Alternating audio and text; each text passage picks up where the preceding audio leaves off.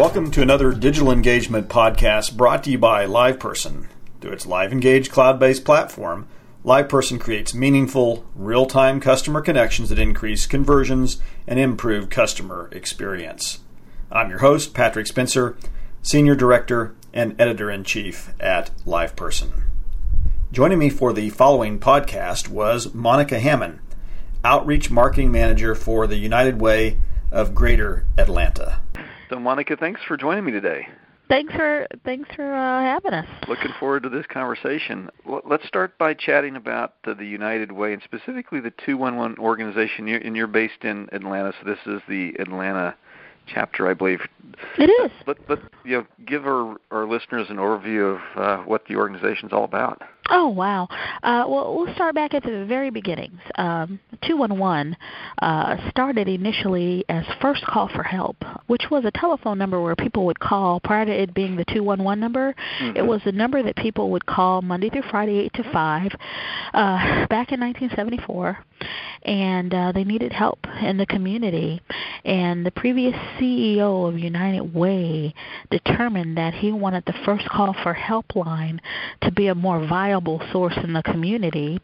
So he went to an agency called the Georgia Public Service Commission and got us appointed a 3-digit number, so it'd be an easy-to-remember number. And then later it was approved, the number, by the FCC. And then we had our 211 number given to us, and it became a 24-hour helpline.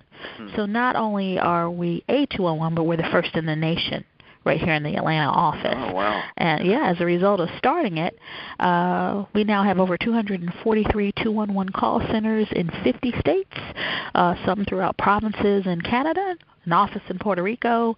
And what we do is we are a confidential 24-hour-a-day, 7-day-a-week information and referral service that helps individuals throughout the metropolitan Atlanta area, 13 counties to be exact, with the basic needs and resources. You can also call to volunteer time or donate items. So it's just a great number to connect the community together. I didn't know you could actually call to donate items. That's Absolutely. something I learned today. Absolutely. And we have bilingual line agents that speak Spanish, French, and Swahili, and Vietnamese right here on site. And we have the unique ability to translate calls in 140 different languages thanks to a special language line. So you took on this role. This has been, I think, 5 or 6 years ago at least, maybe 7 years ago? In terms of the role with United Way, 9 years ago, and in terms of the role as the Outreach Marketing Manager, I was actually the Outreach Manager, and then we devised a 30-page marketing plan to really promote the service. I did. And shortly after, my previous vice president changed my job title to Outreach Marketing Manager. So I've been in the Outreach Manager role for about 7.5 years now. I see. Interesting. Yeah. And I knew it was. It's been some time since you moved into this role. Right. So you've seen a lot of changes from a web standpoint and marketing standpoint. Oh, absolutely. What was your web presence like, and the experience for clients that were engaging with you, like when they came to the web when you took on this role 6 or 7 years ago? Well, back then, we looked at and we could see how many people. We could look at the number of hits that were coming through to our website. So at that point in time, when you're looking at the history of it, we could see, that we had a lot of people visiting the website and searching for themselves for resources. But the majority of the people that contacted us through traditional ways, which were the calls, and then we had the letters being mailed to us. We had a few people that would go to the website and look up resources for themselves. And it wasn't so many people, just like regular contacts, that needed help. So you inherited the big web project. How did you go about working with the broader team to ascertain where you've taken it today? You've really moved from Web 1.0, static informational website, to one that's dynamic and actually allows one to digitally engage with with your counselors and with your employees online. To talk about that whole transformation and how it came about. Well, interestingly enough, if, it says, I was looking here on the form, it says from Web 1.0 to Web 3.0. Really wasn't heavily familiar with Web 3.0, Patrick. But, let me just say that it wasn't just myself. Really our whole team took this on. And, Patrick, we transformed from a regular call center to a full-service contact center. So transforming our web base and our e-services from a digital perspective has increased our contacts by over 500,000 contacts in the previous fiscal year. So we were averaging about 299 or sometimes a little over 300,000 contacts per year.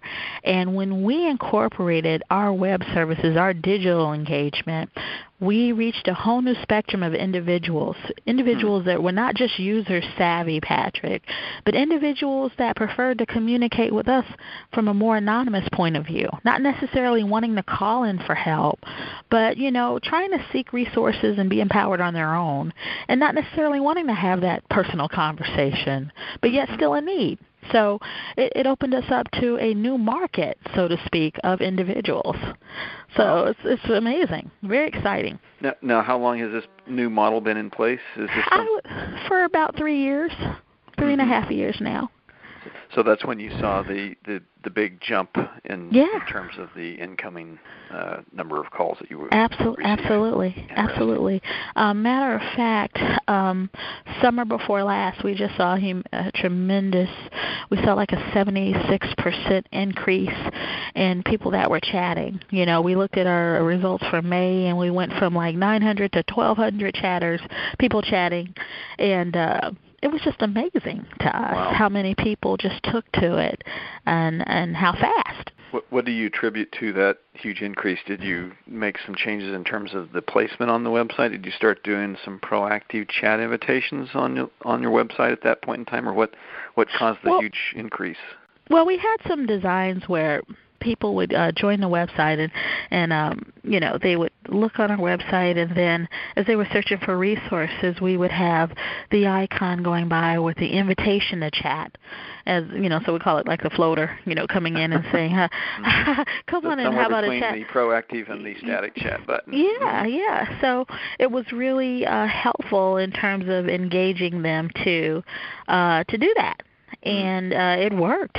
And so a lot of times it would lead us into other pages because they would click on that, or they might want to look at the website, or as they're looking for the website for resources, you'll see that invitation to chat float across the screen. And so, it's all sorts of unique ways to do that. So that was one way in getting them to do it. You noted you added email and chat and texting. Did that all happen concurrently, or did that happen in sort of a staged process? It really all happened concurrently. And these are fully dedicated chat agents, or are they blended with doing phone and chat? We have some that are fully dedicated, but for the most part, they just blend it. They do both. You mentioned the exit surveys as well. What are you measuring their satisfaction on a scale of 1 to 10, or how does that work? Just by percentage. We ask probably 3 questions, and I could share those questions with you. For an example, we'll ask, did they receive the information they needed? That'll be in the survey after the chat. And we'll ask, were they satisfied with their chat response time? And was the referral specialist helpful? Because we want to know, did you get what you needed? Number one, was it time effective?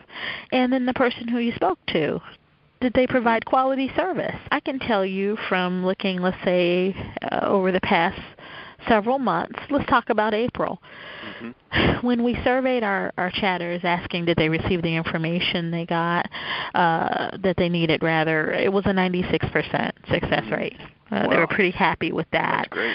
When they asked were they satisfied with the overall chat response time, it was a 99% success rate. When we asked was the referral specialist helpful, it was 100%. for the month of April. And we've averaged right near those numbers when I'm looking over the past months since last July. We're up in the 90s for all three of those questions. And then you're taking chat transcripts, I would assume, and then coaching your agents on processes and best practices, what's working, what isn't, and maybe using those to even make determinations as to, gee, we should have some information on our website in this particular area because we're getting a lot of chats from this particular page, and they're all asking for this type of information. If we actually put it on the web page, they'll self-serve. So how do you use the chat transcripts in terms of just analysis and getting smarter about how you do things?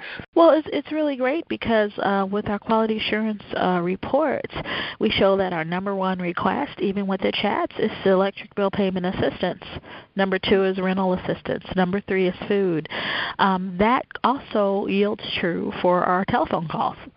So what's interesting is the results of the chat and scripting and the needs of the chatters are very similar to our callers. They're just using a different mode of communication. So what's neat about it is we already have all of that in place because the numbers are very similar in terms of the request. We're noticing utility bill payment assistance is that number one need, whether a person's chatting with us or calling us or writing us or emailing us. They're in need of help with their utilities summer and winter. And second, housing, rental assistance. Now, how long did this take you to configure and get up and running? Was it a lengthy period of time? I assume it probably is a matter of a couple of weeks. It should have been pretty seamless since it's from the cloud. Oh, yeah. When it started, I guess perhaps in a week and a half even. It was very quick. Mm-hmm. Virtuosity is our friend. And then how do you determine who is going to actually be who is going to be the chat agents? You started with 4 and you've expanded it to 13. Some are dedicated, some are blended. But how did you go about deciding, well, these are people that would make good chatters versus now they should stay on the phone or they should do email, or how did that whole process work? Well, let me tell you, it was people that had a very low unavailable time, agents, and I say people, but agents that were very thorough when being monitored for quality assurance purposes, hitting all of the marks, reflecting feelings, sharing, asking the second question, providing adequate resources thoroughly and accurately. So based off their criteria and their scores, we chose the individuals that we felt would be most thorough and add the most value to the chat process and give our customers a great customer experience. So we have all of our agents are extremely talented, well-versed, and very familiar with the taxonomy codes to be able to get in there in our system and get access to resources. However, we just had some above and beyond achievers that had a great average handling call time, and we utilized those individuals that were really good at that and started out with 4, and because of the demand, we increased that to 13. You sort of alluded to some of the things you may be working on in regards to digital engagement, but what does the future roadmap look like for the 211 organization in Atlanta? Where are you headed from a digital engagement standpoint, providing the services and engagement with your constituents? I think we'll never stop with the calls because that is our brand. 211 call for help. We have changed our motto to call.